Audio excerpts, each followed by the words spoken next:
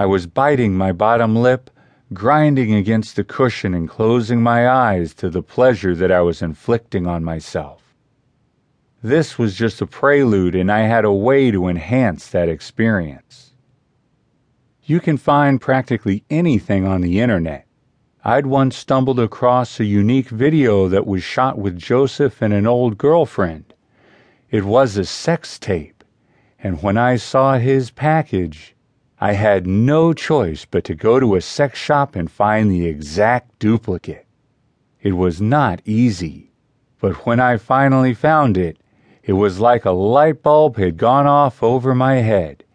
It was perfect, with the same circumference and length, not to mention a flared-out head that looked like it was going to explode at any second.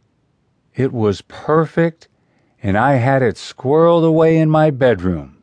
I thought it was a secret, but apparently Shelley had done some snooping. I stopped the video with them standing in their racing suits.